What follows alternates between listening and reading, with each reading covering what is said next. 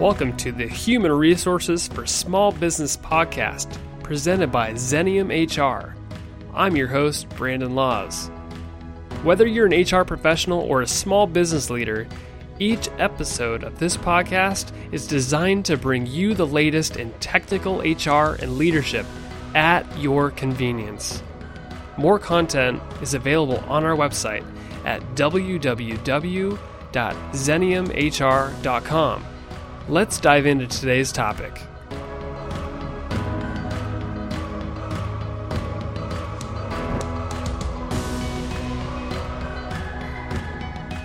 Welcome to the HR for Small Business podcast. This is your host, Brandon Laws. Today's guest is Lori Kleiman. Lori is a human resources speaker and author. She comes to us with 30 years of experience in HR consulting. She's wrote several books, including HR You Can Use, Fire HR Now, and the book that we're actually planning to discuss today is Taking Your Seat at the Table, Being a Strategic Executive, Creating Actionable Plans, and Embracing Technology. Lori, it is awesome to have you. Thank you. It is fabulous to be here. I'm glad we could make this work today. Yeah, I'm very glad too.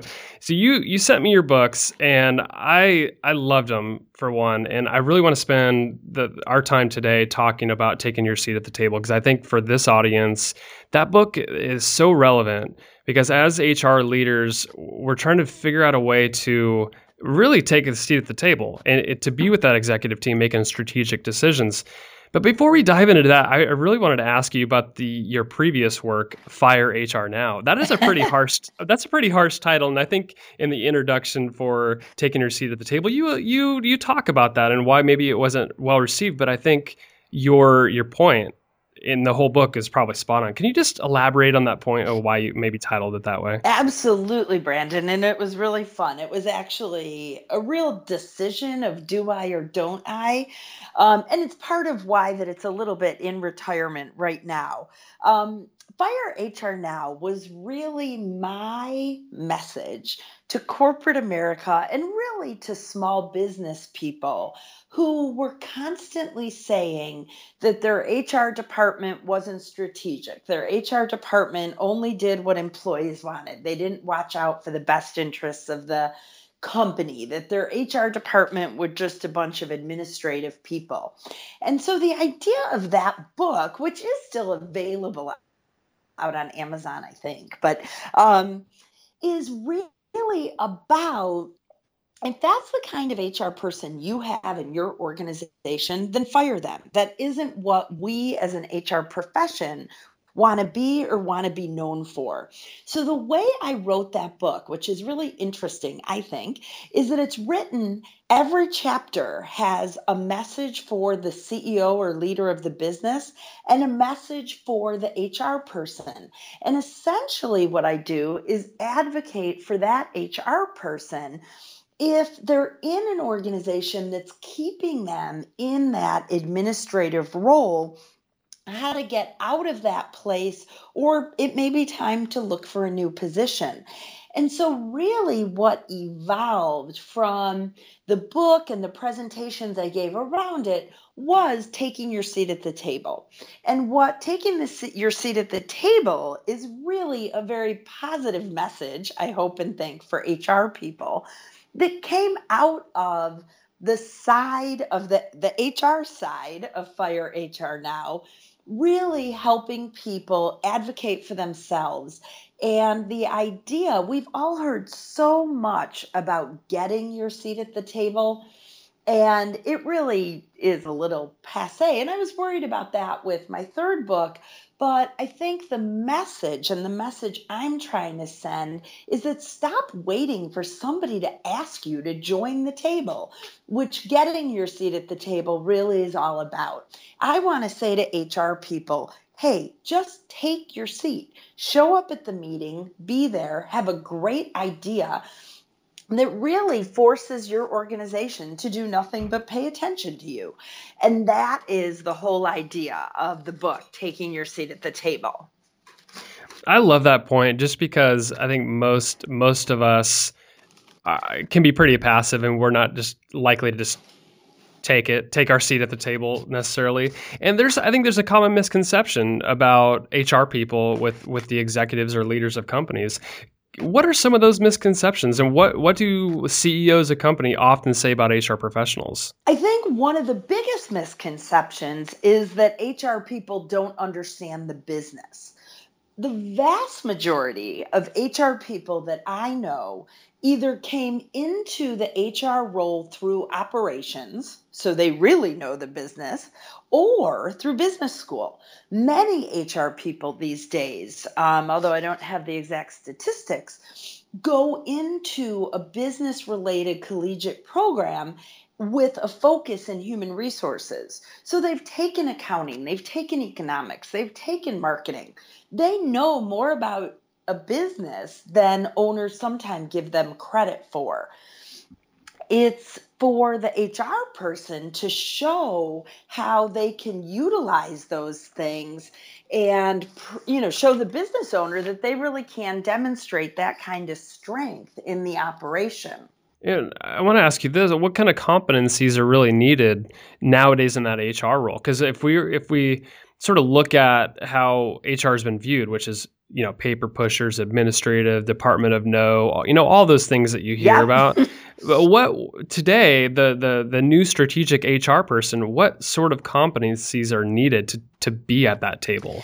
I think the most important competency is linkage. And I'm kind of I just made that word up, but I like it. the idea that we as HR people can link the program and processes that we are involved with to the rest of the business. When I give presentations, for instance, at association meetings and that kind of thing, I talk to HR people about don't go in and tell the CEO or the management team that you want to have a company picnic because everybody should get together and there should be a social event and isn't that wonderful?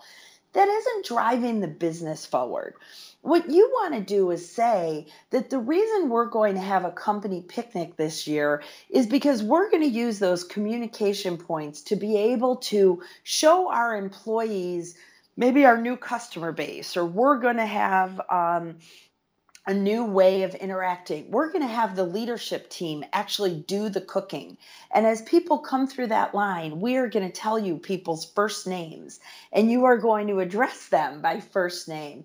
Maybe I've gone to some great company picnics where we have cross-functional groups that are all on a softball team together. And we're going to use that company picnic so that the salespeople can start to work with the shipping people, the customer service people, and our operations people. And so that we're linking some of our programs and processes. We really have to get out of this mindset of, we're just doing things because it's nice to do for the employees. It's nice to do nice things for your employees, don't get me wrong, but you want to make sure that the nice things you're doing are really tied to business outcomes that are going to drive your organization forward in the future.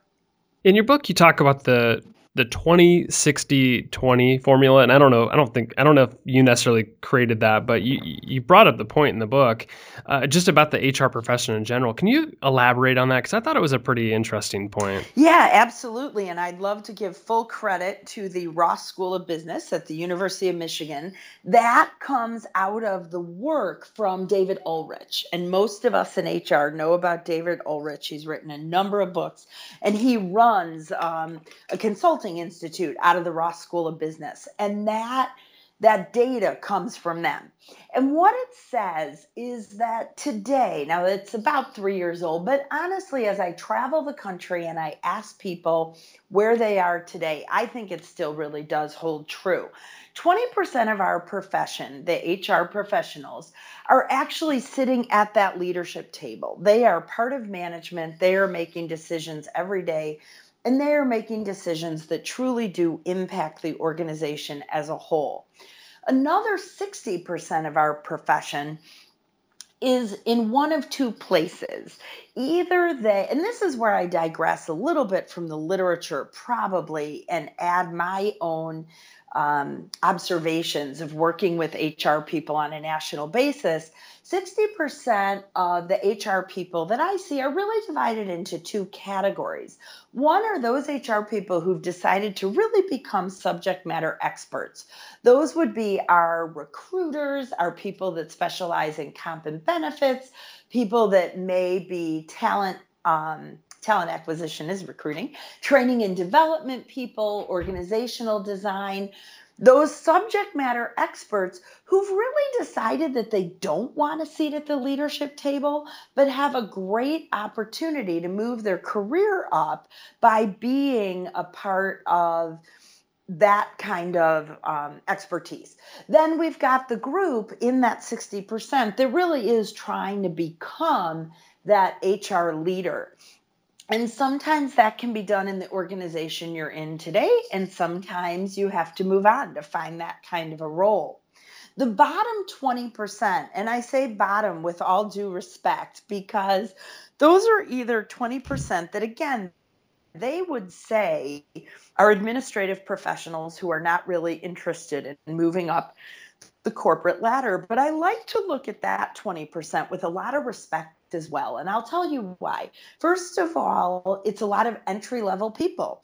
We have a lot of people that come out of HR and join organizations and learn the field, learn the profession by starting in those entry level roles. But we also have a group of people that I like to give a lot of respect to.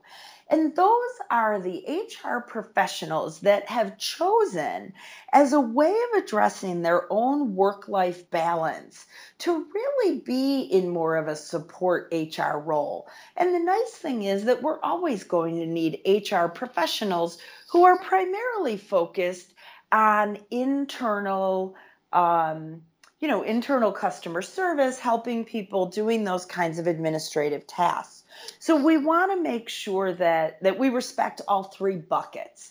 The first being the leaders, the second being people that are still figuring out where they want to go next in their career, and then both those entry level people and the people who can really drive our organizations forward.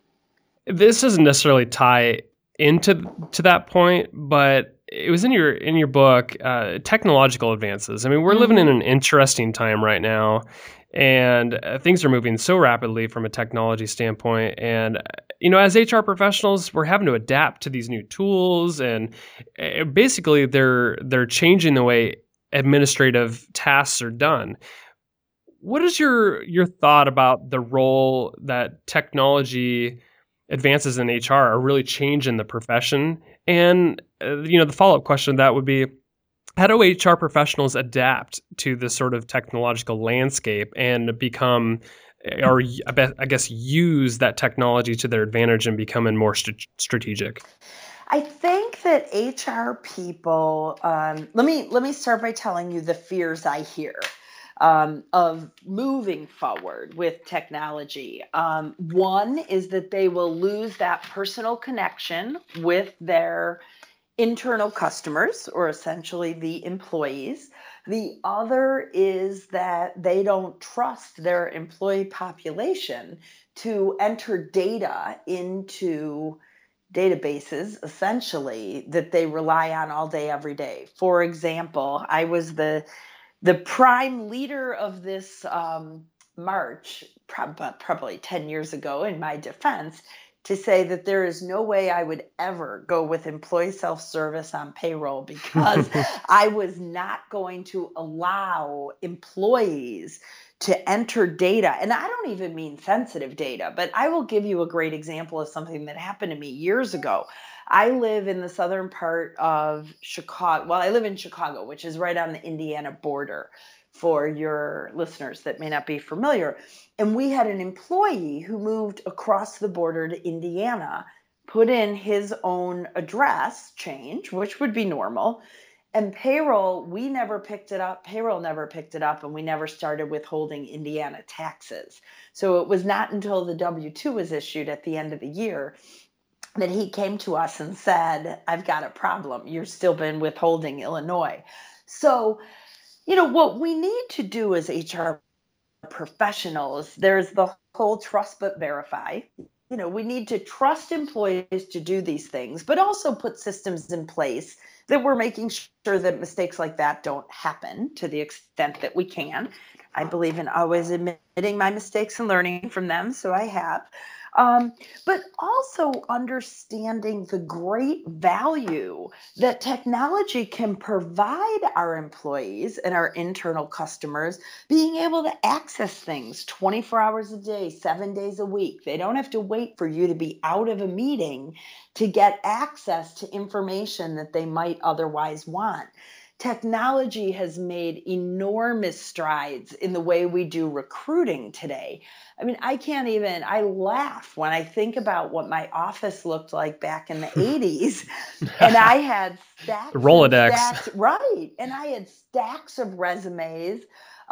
We used to mail out postcards thanking people for applying. I mean, now It's wasted resources. it's It's just crazy. right. And what it's really done, I mean, I believe that technology is the one thing that has allowed HR people to take that seat at the table, because we can rely on technology to get so much administrative work done that our time is then freed up to work on the more strategic, interesting HR projects. So I think technology is essential when we talk about electronic employee files. I think are just critical. Employee self-service, using technology for applicant tracking, using technology for performance management. There's just no reason to do all that on paper anymore. No, I mean technology absolutely makes it simpler for us to do our jobs. And like if you're really wanting to calculate return on investment or whatever, I mean you could definitely figure out where your resources are going and how they're best used. And I think technology gives you the data behind it. So I love it for that. One of the fears you talked about when we first started talking about technology is the fear that people are not going to be connected anymore. So HR feels like they're going to have no connection with the employees anymore. And would you agree that it's just different now? It's just a different form of connection, That's and exactly, yeah, go that ahead. it frees them up to actually connect more often because they're not spending time licking envelopes and sending out resumes or response letters. Not only more often, but I also think on more substantive things. So you can sit down and really have a career development conversation with an employee rather than sitting with them and talking to them about when they lost their last ID card or what their new address change is all about. Really getting to know them, understanding where their blockages might be, where they need additional training, where they need additional resources, and really spend dedicated time helping them solve problems that truly will make a difference to your organization rather than just basically being their secretary, if you will, and doing things that they really could do themselves if you force them to do that. In the book, you say money is the language of business. And I wanted to ask you, how do HR professionals, if they don't really have a business background, they didn't go to school for it, how do they get the business competency and to be able to speak, finance, marketing, operations? How do they have conversations with the executive team if they don't really have that training or experience? Oh, I'm so glad you asked that because it is my favorite solution. And that is, I really believe, and I have a great blog on my website about it, the value in getting involved in nonprofit organizations. Hmm. So, the reason I say that is, for example, let's say you don't have that kind of finance, accounting, economic, tax background that you might need to participate in some of these organizations. Pick any charity that's important to you. It can be your kids' PTA, it can be your religious organization, it can be something focused on a health issue that you or your family has, and volunteer to be on their local board. Just go in. Most of them, there are always boards looking for people, and then volunteer to be the treasurer. There is no better way to learn than to jump in and do it. But obviously, at your own company, your CFO or controller is not going to just hand over the books to you one day. The advantage to doing it in a nonprofit is you get to know the people personally. So there is a little bit of safety, and you can talk about what you're seeing in the finances. They can ask you questions, but they know you're not really the expert. And typically, there is in these organizations somebody who really is ultimately responsible, who will watch over. I did this for myself with the National Speakers Association and took on the role of treasurer for our Illinois chapter. And I said, but I'm not having anything to do with taxes. That was the only, my only caveat. But our professional administrator said, no problem, I do the taxes and I'll show you what I'm doing. Mm. So I was in an oversight role just to make sure it was all fair. But so I had exposure to it. So of course, you can listen to podcasts just like this. There are all sorts of opportunities for free webinars. You can go to your local community college. But I really love the idea of learning by doing. And I think being able to give back, I'm a passionate giver as it is. And, being able to be involved in a nonprofit that you really care about and feel good about, and you can take away some learning and education, I think can really be a great win-win for everybody. I love that. I never really thought of that idea of just volunteering at a nonprofit and getting the like hands-on experience and sort of coaching from the team members. I think that's brilliant. A Oh, brilliant good. Well, idea. thank you. And Yeah, I and really encourage people to do it.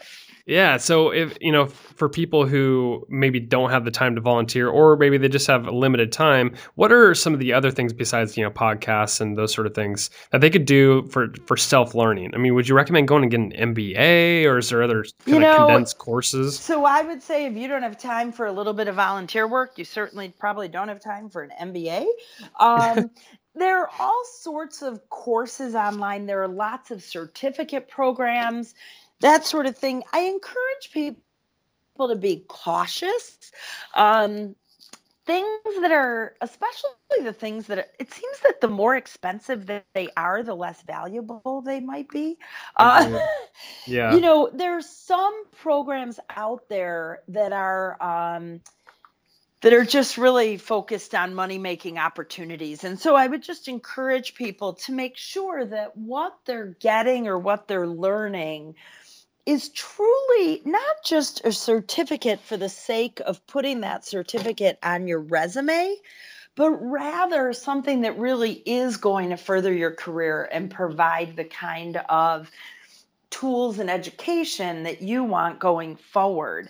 Um, so that would be, I would just encourage people to look around and be very, to scrutinize heavily to make sure that what they're paying for, in fact, is something they're going to get a lot of value out of. I want to talk about HR titles real quick. Okay.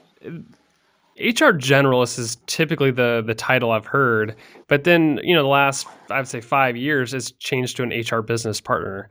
Can you explain sort of the shift to that business partner and what the differences are? I just think it's popping up more and more, and I think they're when you look at job descriptions, they're functionally very different. They really are, and that's what I was going to say.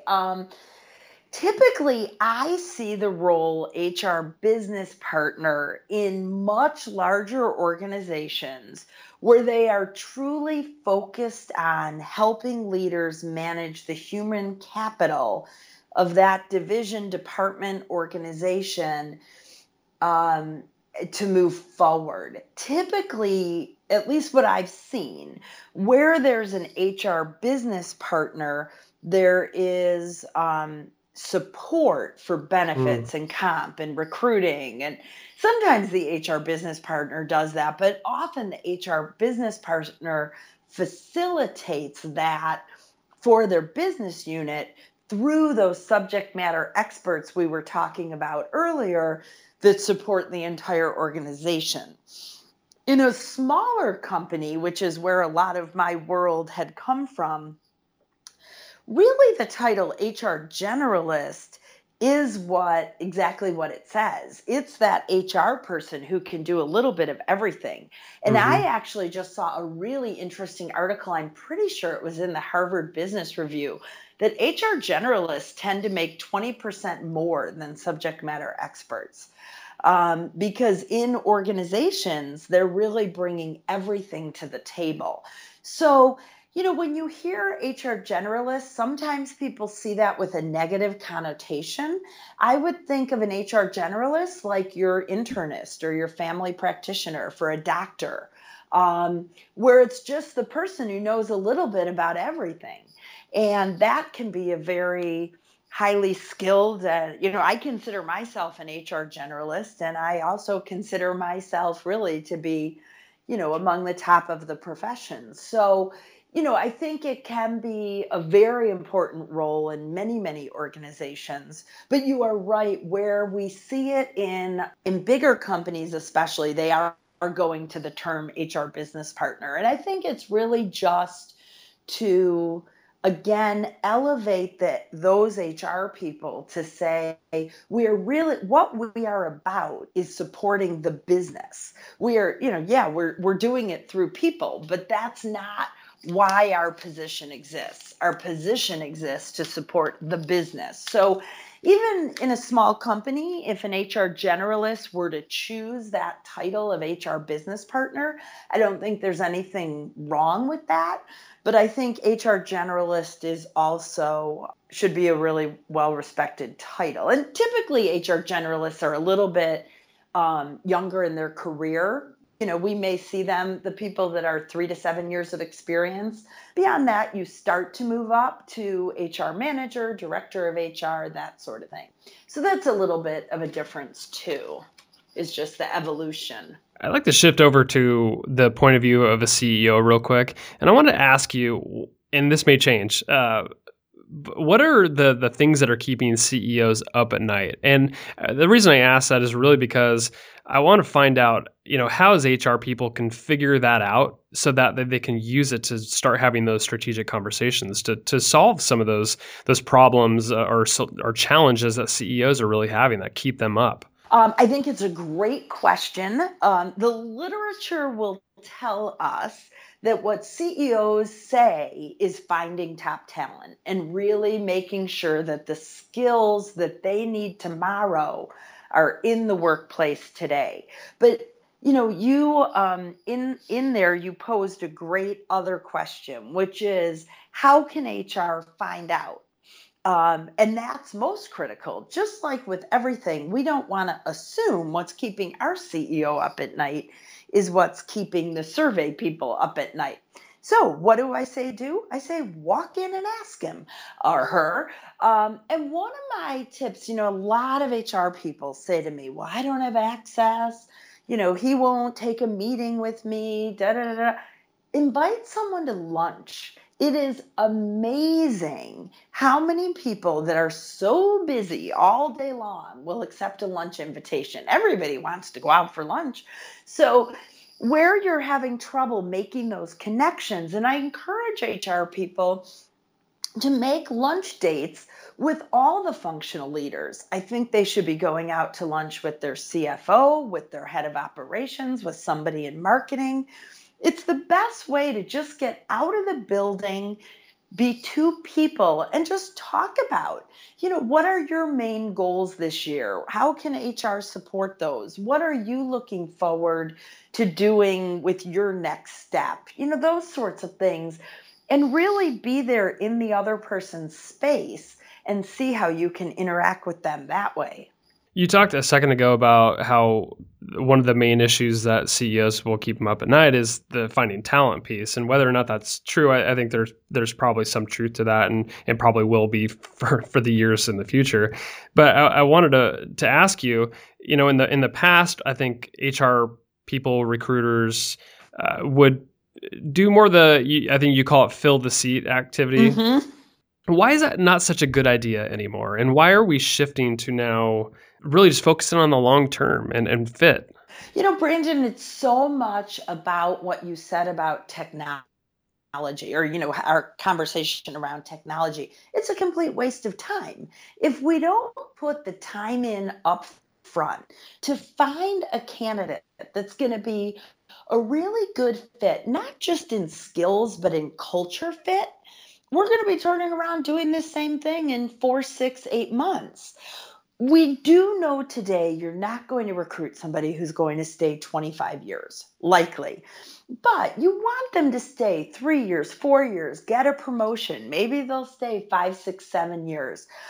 If you don't find that right person up front, people think nothing these days of starting a job. They'll be in it for 3 months, decide this isn't for me, and in 2 minutes, they'll go find another job. And you've not only wasted your own time as an HR professional, but you're wasting your manager's time, your manager's wasting the coworkers' time, anybody who trained them. I was actually recently at a tour of Zappos, which was really Mm. fun. I think every HR person, if you're ever going to be in Vegas, go over there. It's a great tour. But they talked to us to hire someone for their call center. They spend 4 months interviewing them. No, obviously, they're not talking to them all day, every day for 4 months. But part of their logic is that they want people who really want that job and are willing to wait for it and are willing to come back in and take another test and sit through another interview. And they have good long term employees in their call centers. So, their logic is put the work in up front so that once you've got a great person there, you can move on and start running your business. And I think there is some really good logic to be learned from that.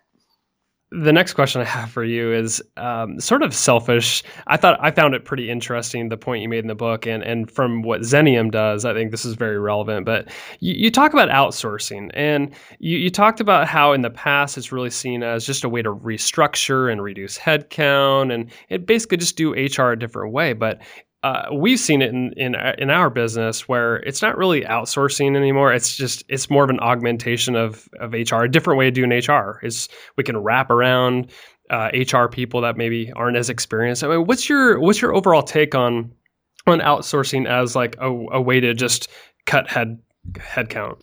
Well, I think you are absolutely right that organizations like Xenium have a fabulous place in organizational culture, especially where the organization may not be large enough to support their own HR person, Hmm. but they want their employees to have that kind of internal customer service and resources and those kinds of things.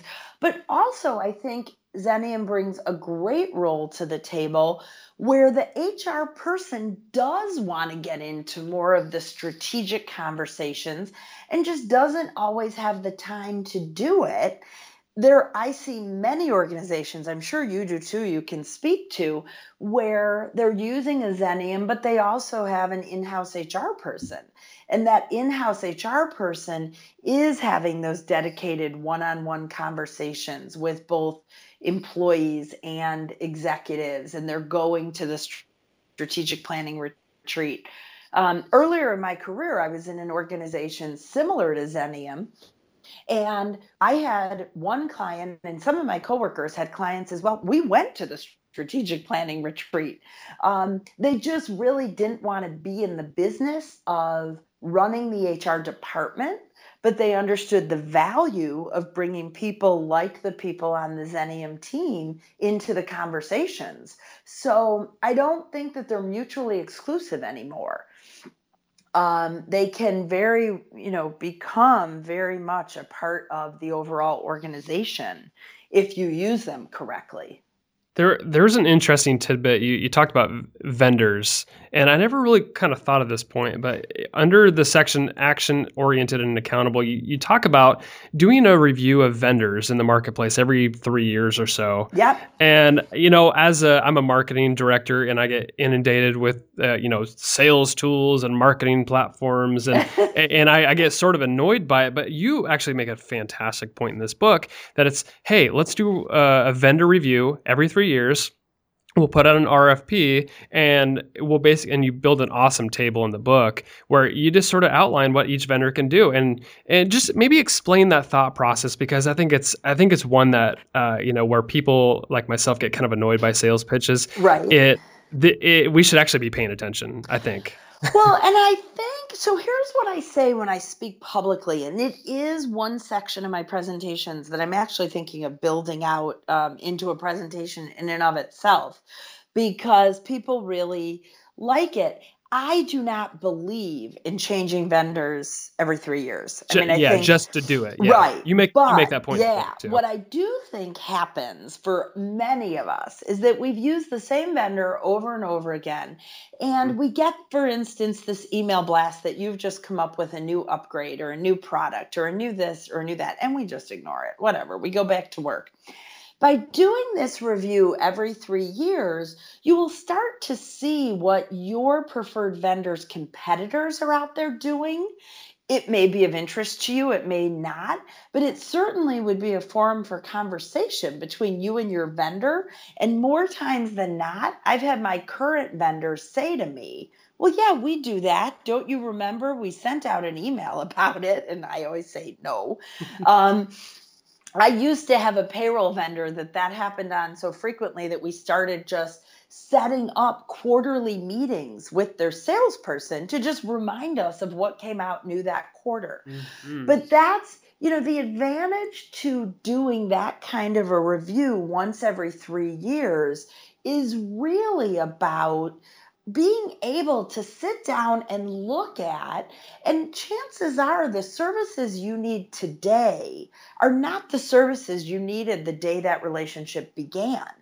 That things have evolved, things have changed. Your department may have gotten bigger, it may have gotten smaller. You may need more services. So, I think it's critical that we do that, because especially with smaller organizations that are using a lot of outsourced vendors, we don't often remember all the different services that they offer. We've been going kind of long, and you're just so darn interesting. Thank you. And the book is fascinating too. So I want to recommend the book to a lot of people. But can you just sum up the discussion, sum up the book, and just tell the listener why should they read this book? What do you hope people get out of it, and where to go from here? Well, Brandon, I so appreciate that. Summing up the book is this. An HR person needs to advocate for themselves. They need to take that step up to be noticed and really be what I have as the tagline, being that strategic executive who's action oriented and technologically savvy. And I think that, as Brandon has kindly mentioned, there are lots of tools in the book that will help you do that. For people that are maybe not otherwise comfortable taking that kind of a role, there may be some ideas and some different worksheets and that sort of thing in the book that you can take with you as you go forward. So that's really what I hope HR people will get out of it and out of this conversation, is just how to be that business person so that you can really have a fascinating HR career that goes far beyond administrative technology, or the administrative pieces of HR. And I also wanted to just quickly mention, for people listening who aren't necessarily HR people, maybe they're a CEO or a president and they're trying to get, a hold of this HR thing and figure out what it is. You also wrote another book, HR You Can Use. And I'm hoping we can invite you back and we could talk about that book, because I think it's, for this audience, I think they need that as well. And I'd love to be able to discuss that with you. Sure, I would love to. That's a much more nuts and bolts about human resources for those people that either are business owners that are too small to have an HR department, or office managers that are managing HR, and likely a great book for a lot of Xenium's clients who just want to learn a little bit more about the services you're providing for them and making sure that, you're both on the same page. So there may be some of your clients you'd like to read it so they understand why some of the processes you put in place are important as well. Lori, if people want to connect with you or buy the book or see what you're up to, what's the best way to reach out? Well, the best way, in a big way, is to just go to my website, which is hrtopics.com, hrtopics.com. Of course, I'm on LinkedIn and Twitter, and my Twitter is just Lori Kleiman, so I'm easy to find there. Certainly, if you want to buy the book, you can buy it from my website or you can go to Amazon. All 3 books are actually available out on Amazon. So either one, whichever you prefer. Any of those. Awesome. ways. And we will, since we'll have show notes and we'll have this on our blog with the full transcript, we'll actually put links up to those as well. So perfect. I listeners can appreciate get that. it that way. Yeah, you bet. Well, Lori Kleiman, thank you so much for joining the podcast. I learned a lot from it, and I know that listeners will get a lot from it as well. Great. Thanks, Brandon. I appreciate you guys having me here. Thanks for listening to the Human Resources for Small Business podcast. Subscribe to this podcast and leave us a review on iTunes, Stitcher, or wherever you listen to podcasts. Also, be sure to check out our blog at www.xeniumhr.com/blog and follow us on Facebook, Twitter, and LinkedIn to hear about the latest in HR and leadership. The information on today's episode is for educational purposes only and should not be taken as legal or customized advice for you or your organization. This podcast is hosted and fully produced by Brandon Laws, that's me, and created and owned by Xenium Resources, Inc. For more information or to contact us, visit www.xeniumhr.com.